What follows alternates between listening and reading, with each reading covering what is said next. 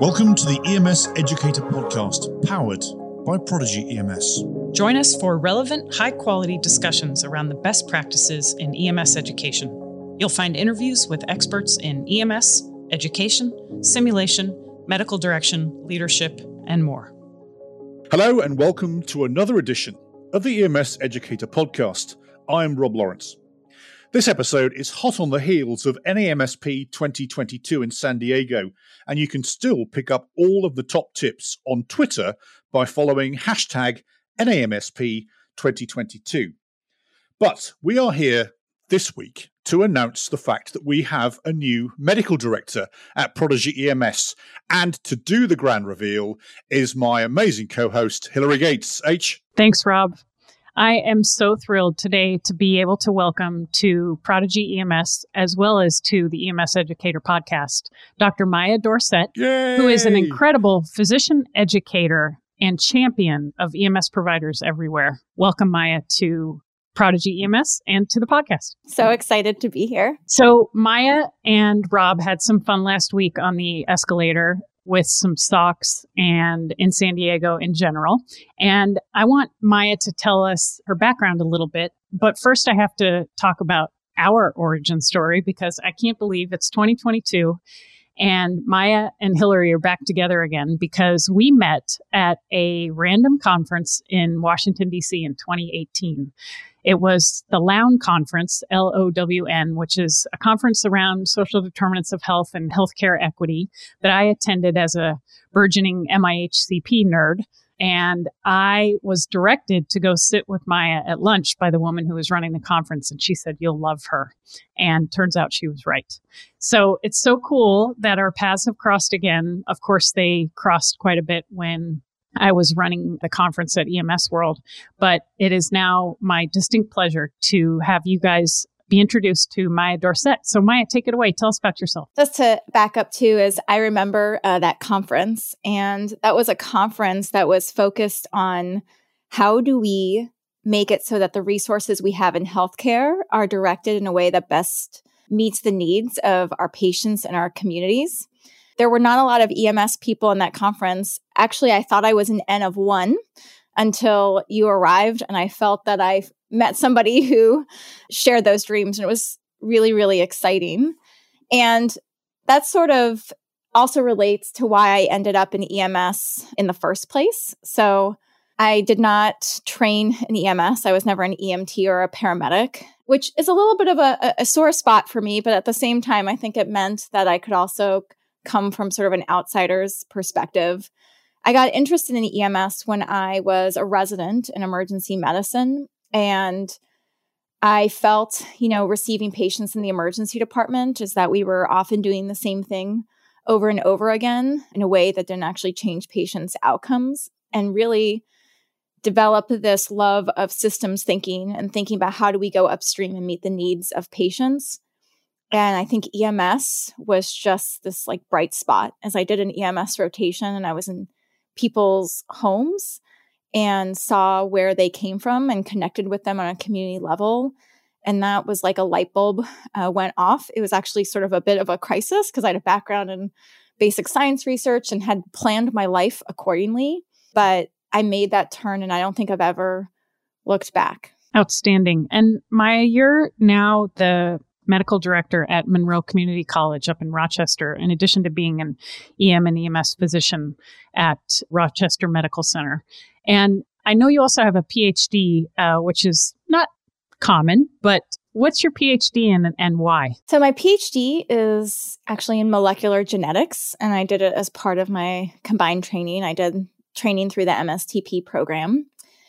I sometimes say that I don't really use it, except that I sort of really do. So I think sometimes people look back and said, "Oh, you did this PhD in basic science. Do you have a regret about taking the time in your life to do that?"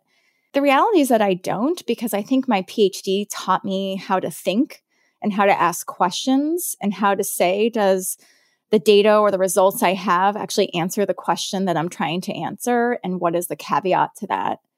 And also, genetics is the science really of basic principles. Things have gotten a lot more complex as technologies have gotten more complex, but really it all comes down to basic principles that you apply to answer questions and understand how systems work. And so I think that thinking, being able to say sort of what is the system, right? The genetics, the epigenetics that leads to a particular outcome is actually the same sort of thinking that I apply to the problems I encounter now in EMS, and gave me sort of the background to approach problems in that way. And we'll definitely be talking about that principle and the systems theory that you keep referring to. The thing I have noticed about you from the get-go is the questions and the thinking that you do, not just with a new friend at lunch at a conference, but also with your learners and when you've taught, when I've watched you teach workshops and various other things. So I'm going to definitely come back to that when we talk about your role as the medical director for a paramedic program as well. Go ahead, Rob. So yeah, let me jump in. So, one of the things we're going to talk about eventually is FOMED. But right now we're going to talk about FOMO, Hillary, because you didn't join us in San Diego last week. So Hillary's got severe FOMO, fear of missing out, in this case. We had an amazing time, actually. And when this podcast comes out, it will also be time with a press release that we're doing. Also, the amazing cinematography team that we have at Prodigy did an interview. I was delighted to interview Maia on the roof of the hotel, which was very, very pleasant, Hillary. It was very sunny. None of that snow stuff that you have over there. But you had a tsunami. Don't forget about the tsunami. We did. And in San Diego Harbor, it rose 19 centimeters. But of course, let's not play that down. It could have been a lot worse, first of all. The key question I asked you, Maia, though, is why Prodigy? I think one of the roles that we have as an educator, just like anybody part of any system, is to find ways to continue to learn and to better ourselves. And one of the strategies I've learned to do that is to associate myself with people who are trying to do that and push the envelope on things that I don't know. I was very honored to be asked to be the medical director of Prodigy, but I think there's a lot that I stand to gain from a perspective of associating with experts in doing asynchronous and online education. In every interaction I've had with Prodigy, I've really been impressed by the thought process and the overall goal. When I think about projects that I want to spend my time on, I think about people who sort of share the same dreams as I do, which is changing how do we educate in a way that prepares people to take better care of our patients in our communities. That's the cause that I always bring myself back to, whether or not it's designing an individual lesson plan or deciding sort of what national projects I'm going to spend my time on. And I felt that every time I interact with people from Prodigy, like you or Hillary or James, that is a core part of what drives them. And that makes it really attractive for me to be a part of that. Well said. I think it's fair to say we all live our lives here at Prodigy just trying to actually improve EMS to take us all to the next level. And that's certainly something we believe in. And that's something we see in you. And if this was a video version, we're all grinning like fools here because we're so pleased to have you on board. Before we go any further, though, please take a second to follow us on Apple Podcasts, on SoundCloud, on Amazon Music, on Stitcher, on Spotify, and please give the show a 5-star rating so we move up the charts and other people can find us and listen to this amazing content. Hillary. So Maia, you're talking about lifelong learning. And when we sign up to be EMS providers, we certainly sign up for a 2-year research cycle and some dabbling in EMS education here and there as we are doing our Con Ed. But you're talking about lifelong learning in the sense that every day, every shift, every hour, every encounter is an opportunity to learn something new. And let's not lie, there's some burnout in our industry. There are some folks who are feeling like they don't want to put in any more effort, or they're too tired, or they already know what they need to know, and let's just pass the test or master the skill. You have done some incredible work around this issue, including being the co-author of a position paper that the Pre-Hospital Emergency Care NAMSP's publication put out around going beyond skills in EMS education and creating lifelong learners. And then FOMO, again, I missed your lifelong learning pre-conference session at NAMSP last week, but I want to hear more about how you do that. And just sort of the big question of, as a medical director, as a chief, as a leader in an industry or an agency rather, how do you create opportunities for lifelong learning and stimulate and support the minds of your learners so that they continue to be eager to learn? I think it's not something that you do overnight. I think fundamentally it takes a shift in culture. I think these two things, right, are completely interdependent. Is that from a leadership perspective, from an organizational perspective, we want to be the leaders of learning organizations, right? Organizations that are constantly adapting to changes in evidence or even the changes in the needs of our community. As we all know, what's happened over the last 2 years, we have to be able to pivot. That sometimes it's the evidence that changes and sometimes the need changes or the resources. As leaders of those organizations, you want to make those kinds of pivots. And then at the same time, you can't have learning organizations without learning people. And fundamentally, that needs to be a core part. The desire to achieve in personal mastery or grow as a learner is something that needs to be a core part of the individuals within that organization, because fundamentally, right, they are the substance by which our organization learns. It wouldn't be me if I didn't plug a book, but I think that the place where I really learned about this was a book called The Fifth Discipline by Peter Senge, which I read after teaching a quality improvement workshop with Mike Tegman, where he talked about this book. And then I said, I should go read that. But Peter Senge talks specifically about like the role of personal mastery in causing sort of a continual drive to get better. And so I think the real question here is, as a leader, how do you encourage personal mastery in the people who are part of the organization? How do you create that as a value of the organization?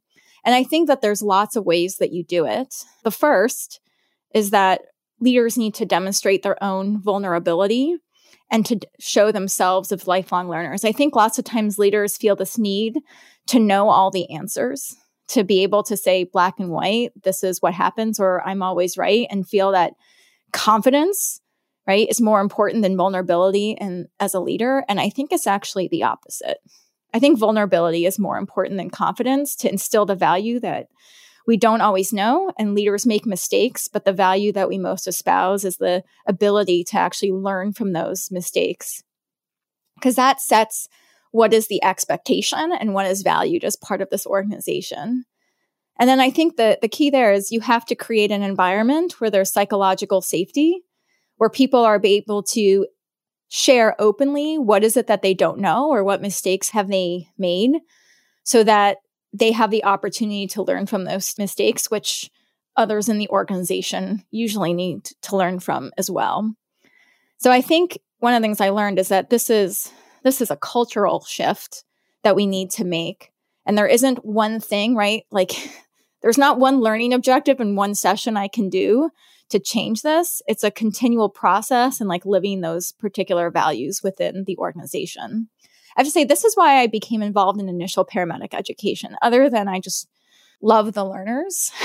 But when I think about how do you make culture, I can focus on areas of undoing a culture that already exists, which is part of what we do, right, with people who are established part of the system. But sometimes you can actually have a lot of bang for your buck, give or take, because of what our turnover is in our system, which I hope to change over time, by getting in with those initial learners who are getting into the industry and establishing that culture there, and then setting them up to take this perspective that I'm never going to know all the answers because the answers are going to change, and have them shift their culture as they become the workforce. You actually touched on some of Lawrence's 6 principles of leadership, which are pride, integrity, learning, humor, service, courage. And tactics are no longer, the opinion of the senior person present. In other words, if someone has a good idea, let us know. But what I really homed in on there was your description of what I think of as emotional intelligence, the ability to actually listen. Because if you're doing all the talking, as you said, then you're not doing any of the listening. And so as a leader, we need to be able to understand that in order to test, adjust our culture, in order to encourage people to thrive, in order to encourage people to learn. And so that, it hit a chord with me there, Maia. And I think that, absolutely you're onto something there. One of the things that is so important in our industry is this psychology of safety that you mentioned, Maia. And I love that you recognize the importance of getting in on the ground floor of the learning experience rather than trying to undo a culture. The undoing of the culture is what is possibly holding us back in EMS from accomplishing a lot more than we've traditionally kind of gone for. And this idea that you're making learning safe and sexy and fun and showing as a leader or as an educator your vulnerability and your past mistakes and how you've learned from them is a way to make those learners feel like they can make an error, like they can ask questions and not feel like they're asking a stupid question. Part of our potential problem in EMS education might have to do with the militarization of the education and making it more like a boot camp rather than an educational environment. And there are community colleges like yours and other educational settings that are much less that way. And then on the other end of the spectrum, a lot more kind of rank and file push-ups when you make a mistake, that kind of thing, organization. So I think if I can say to educators out there, one of my most powerful examples of vulnerability that ever happened to me, and if you know me, you know that I wear my heart on my sleeve and I have a very hard time not telling the truth and how I feel about things. And I often use stories of patient care and experiences I had as paramedic where I made a mistake.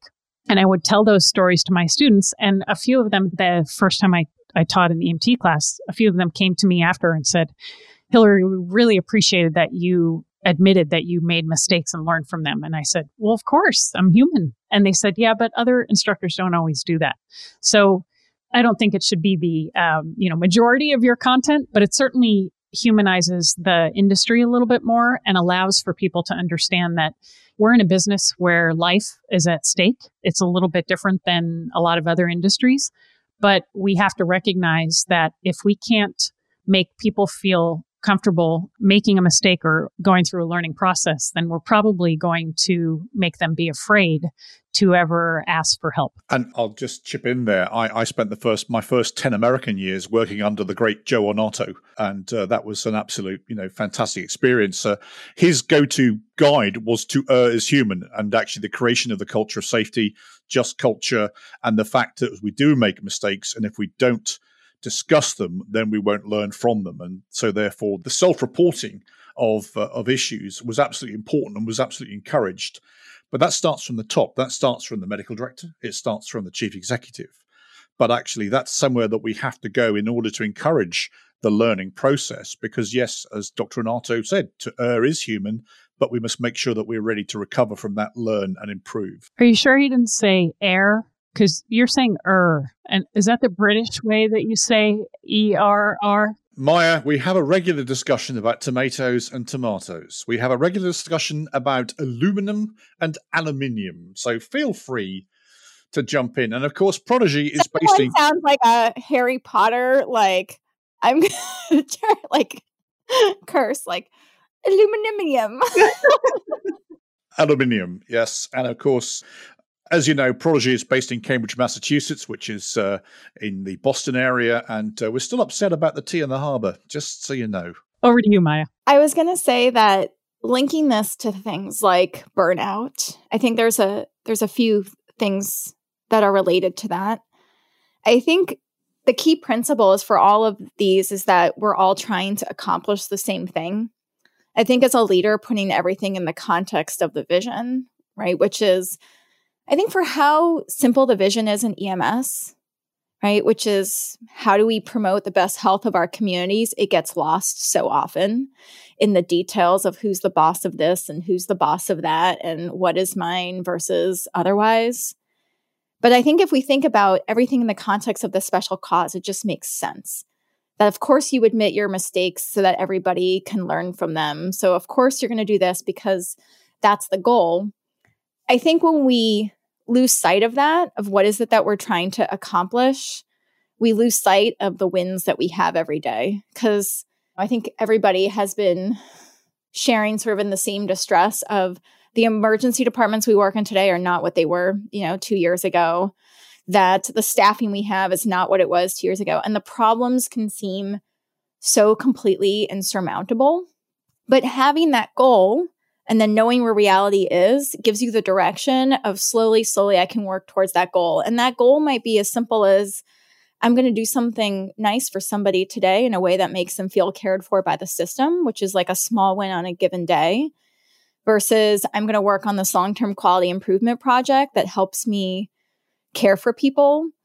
And I know for myself, the ability sort of to continue to connect with patients as humans and what I'm trying to accomplish overall is, I think, the thing that keeps me coming back to work, right? That keeps me loving my job. One of the reasons I go to NAMSP or am part of these other organizations or work with people like the people at Prodigy is because it is energizing to feel that other people are trying to do the same thing.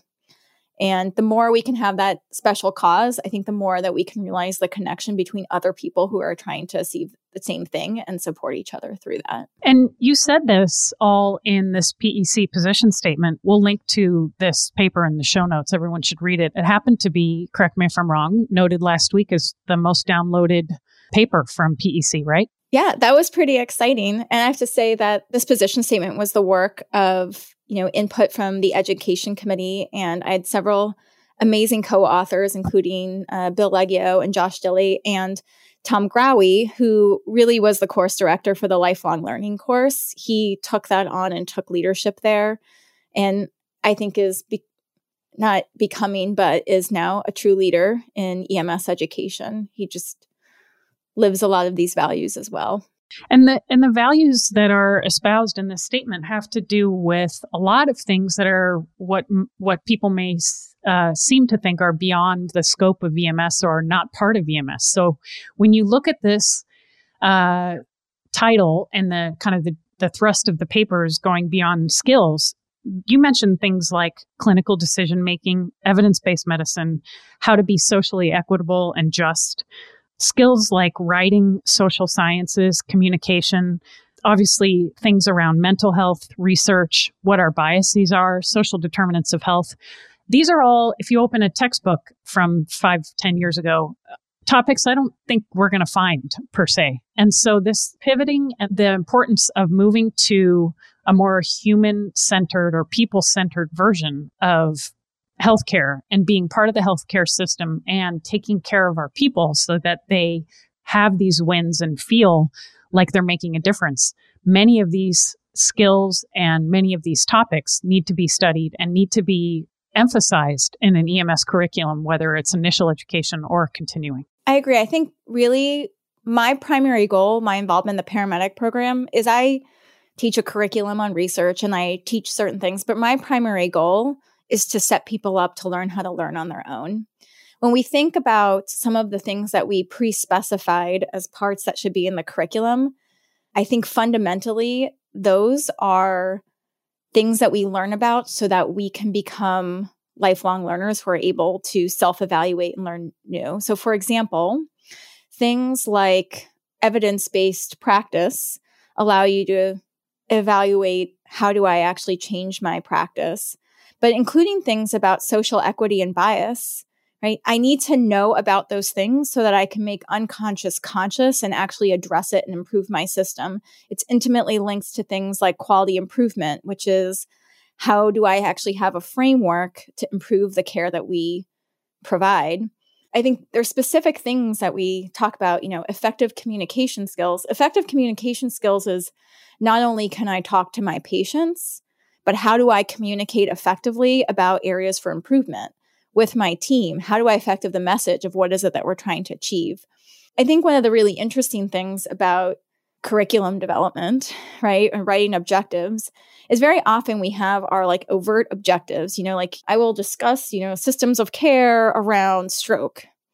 But then there's the undercurrent objective, which is actually truly the higher level objective, which is we're going to reflect on the research evidence that has built the systems as they are and identify opportunities for improvement. Because the most important thing to emphasize is not the way that things are, but how we got here, what changes happened to make it so why we do the things we do, and what would it take for us to change. I think that's true basically can be true in basically almost anything that you teach. One of the lines, Bill Camella is the program director at the MCC paramedic program. He is, he's my work husband and he's amazing. I'm so lucky to have that relationship. But one of his lines is, I never want to hear you say, I do this because Maia said so or because Bill said so. Some people want to hear that somebody, is listening to them, but nothing would make us sadder than you saying, I do this because they said so. I do this because we discuss the evidence and that's what the evidence says, right? Or we do this even though we don't have good evidence, but it makes good sense and hopefully somebody will study it. And I'm willing to change if find something contrary to our current practice. You're back to the systems again and helping empower our students and our new providers to understand the system. Because if they don't understand it and respect it, they likely will not believe in it and maybe not bother to become a lifelong learner. But if we make them aware of how important it is to understand where that stroke care came from, or allow them to evaluate, actually ask them, do you think this is a good idea based on what you know so far? Those are questions that learners don't always get, especially people who are learning something like an EMT curriculum. They are not often asked, how do you feel about this? What is your thinking about this? What emotions are evoked in you when you think of the way you're supposed to do A, B, and C with a patient? How does it make you feel to intubate someone and literally take away their airway or give them a new one? These are kind of the touchy-feely things that maybe traditionally have been lost in EMS, but I think it goes back to that safety culture as well. Maia, your thinking on a lot of call types and chief complaints and things like that have been, I've watched you and listened to you illuminate your thinking on those and the systems. And one of them that I want to mention, because it's worth mentioning for a number of reasons, is the podcast episode that you did with the great Ginger Locke on medic mindset about lift assists. And it really changed my thinking, and I know other people's thinking because I've talked to them about the episode. I want you to tell us, with Rob's story inserted here first, because it's super interesting in his background coming from the UK. I want you to tell us what it was about lift assist that made you want to devote a whole podcast episode to it and why we should think about it differently. But first, Rob, tell us about the origin story of your fall prevention and lift assist. Well, first of all, I've done a number of podcasts, and if there was ever an episode I wanted to do, it would be falls prevention and lift assists. But when I listened to Maia and Ginger, you guys nailed it absolutely. So go away and listen to that. So we're directing you away from the EMS Educator podcast. Go and listen to Ginger and Maia on the medic mindset. When I started off in civilian EMS in the UK, I looked at the data. We always know that data is my favorite four-letter word. And I realized very quickly that the highest category of call was NPDS code 17. So it was falls. It was eclipsed by far anything else across my entire service in the UK. And so we started to drill down into it and grown level falls and the association of what we call in the UK a fractured neck of femur, a femur fracture. From, post, dare I say, again, also postmenopausal women that are predisposed to falls that, and we drilled right down into that, the causation, looking, and the thing that you guys talked about on your podcast, we talked about polypharmacy.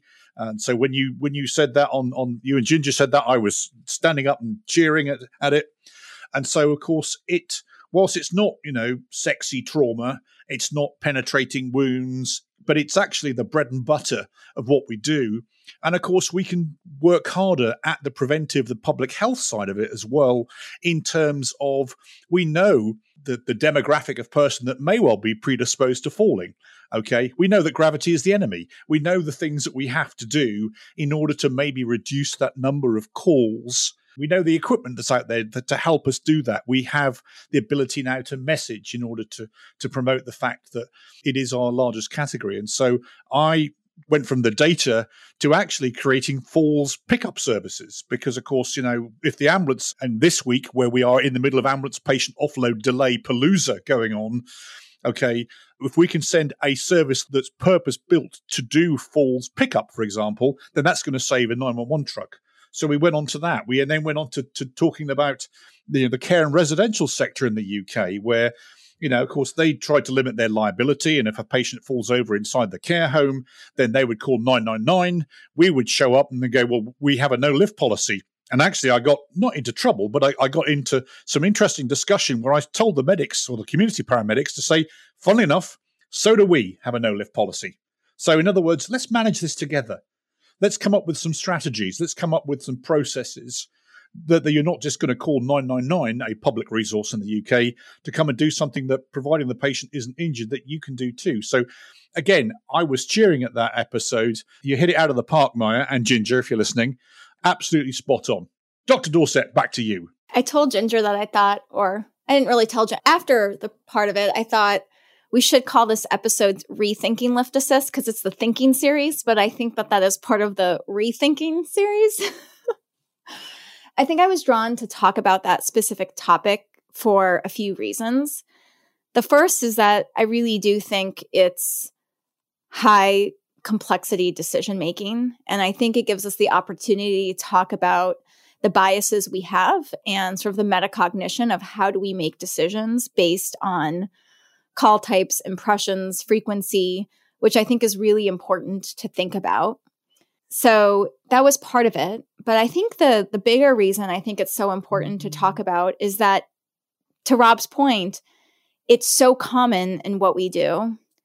And I think so much of sort of the bias we have of how do people decide to be part of this field is those sort of sexy things, big traumas and cardiac arrests, and how we celebrate wins in those areas, but we don't celebrate what we do every single day where we truly have capacity to make an incredible difference in people's lives. Yeah, we should stop the narrative of, the firefighter medic walking slow motion out of the burning building with the baby to the crew walking slow motion into the care and residential sector, because it reflects what we do.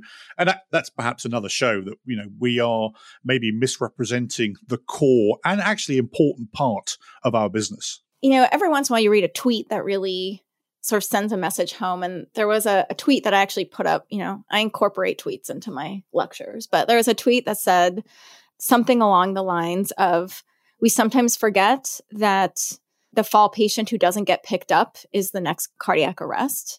And we celebrate resuscitating the cardiac arrest, or we think, oh, I had a cardiac arrest. I did all this stuff. Even, I found grandma in asystole on the floor.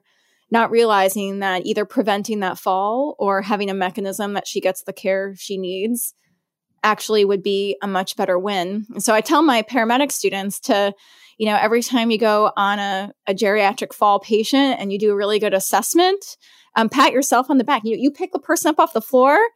That's like, you just saved their life. And we don't think about it that way. And I think that's why we don't see the wins. And I think amongst all the things that we need to make unconscious, very conscious and deliberate, one of those things is actually examining the true impact that you make, because I think that allows us to appreciate the privilege of what we get to do, which is go into people's homes and make a difference in their lives that way. And to me, that's amazing, but sometimes we just don't get the chance to see how amazing it is because it just sort of fades into the background of what we do every day. From the perspective of even the position statement that we talked about earlier, right? That's a big part of it, is that we need to educate people for the job that they're actually going to do. I think we have a lot of room for change. I think fundamentally, coming back to systems thinking, I think it is systems thinking. Are you going to hate me if I read a quote? No, more quotes, please. More Bring it on. So this is actually here. You guys are looking at the fifth discipline, which I have things, right? This is my written things, but he has a chapter in the fifth discipline called A Shift of Mind. And the section is called Seeing the World Anew. This is how it opens. There is something in all of us that loves to put together a puzzle, that loves to see the image of the whole emerge. The beauty of a person or a flower or a poem lies in seeing all of it. It is interesting that the words whole or health come from the same root, the Old English hal, as in hale or hearty. So it should come as no surprise that the unhealthiness of our world today is in direct proportion to our inability to see it as a whole. Systems thinking is a discipline for seeing wholes. It is a framework for seeing interrelationships rather than things, for seeing the patterns of change rather than static snapshots. And the reason I think, for me, the connection I made there is that we need to see EMS as a whole of all the things that we do and can do to promote community health and the rest of it. And if only we see sort of static snapshots of we value these kinds of calls or we look at things, then we sort of lose the beauty in everything that we do.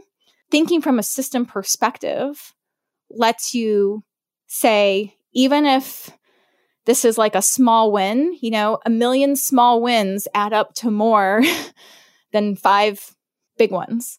And until you see the whole, you're not really going to get there.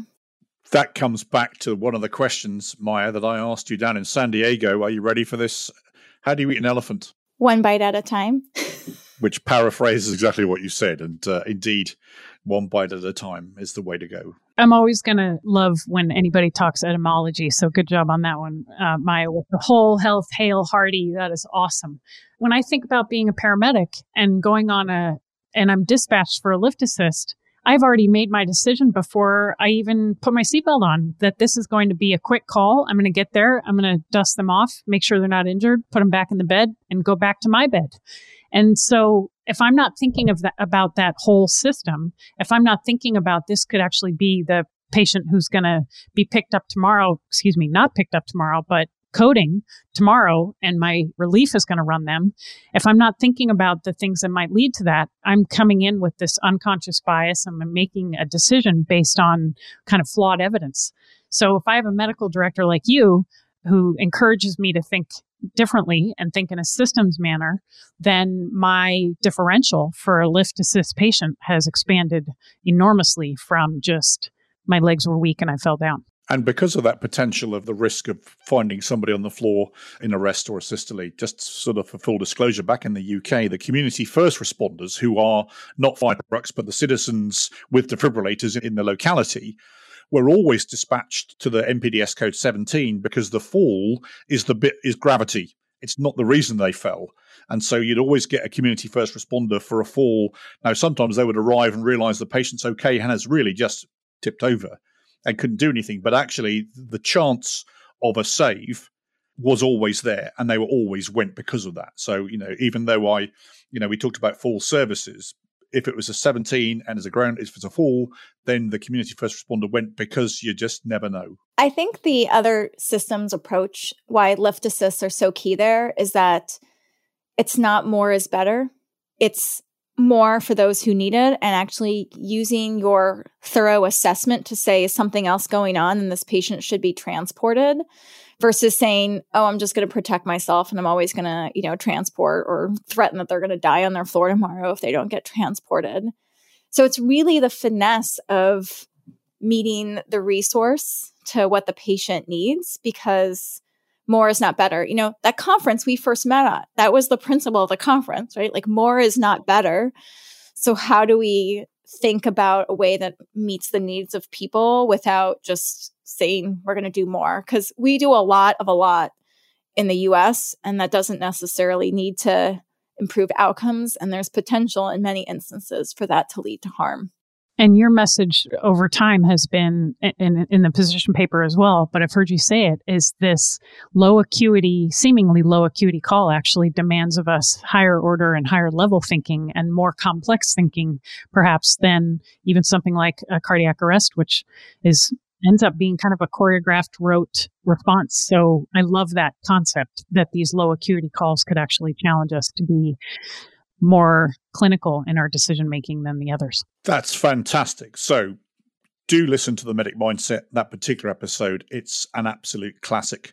Maia, how can we get in touch with you? And more importantly, how can we follow you? So I can be followed on Twitter at Maia Dorsett, Maia Dorsett. I was not very creative when I set it up, and it's just my name, and I can be direct message through Twitter. Great, thank you. And as always, you can follow me at UKRobL1 on Twitter or over on LinkedIn. And we can follow you, Hillary, via? At Gates Hill, and I'm on Facebook and LinkedIn as well. So let us know what you want to hear next, and give a shout out and some kudos to our new medical director, Maia Dorsett. So excited to have you on. As I say, it's a shame we didn't have a video version of this because we are all grinning.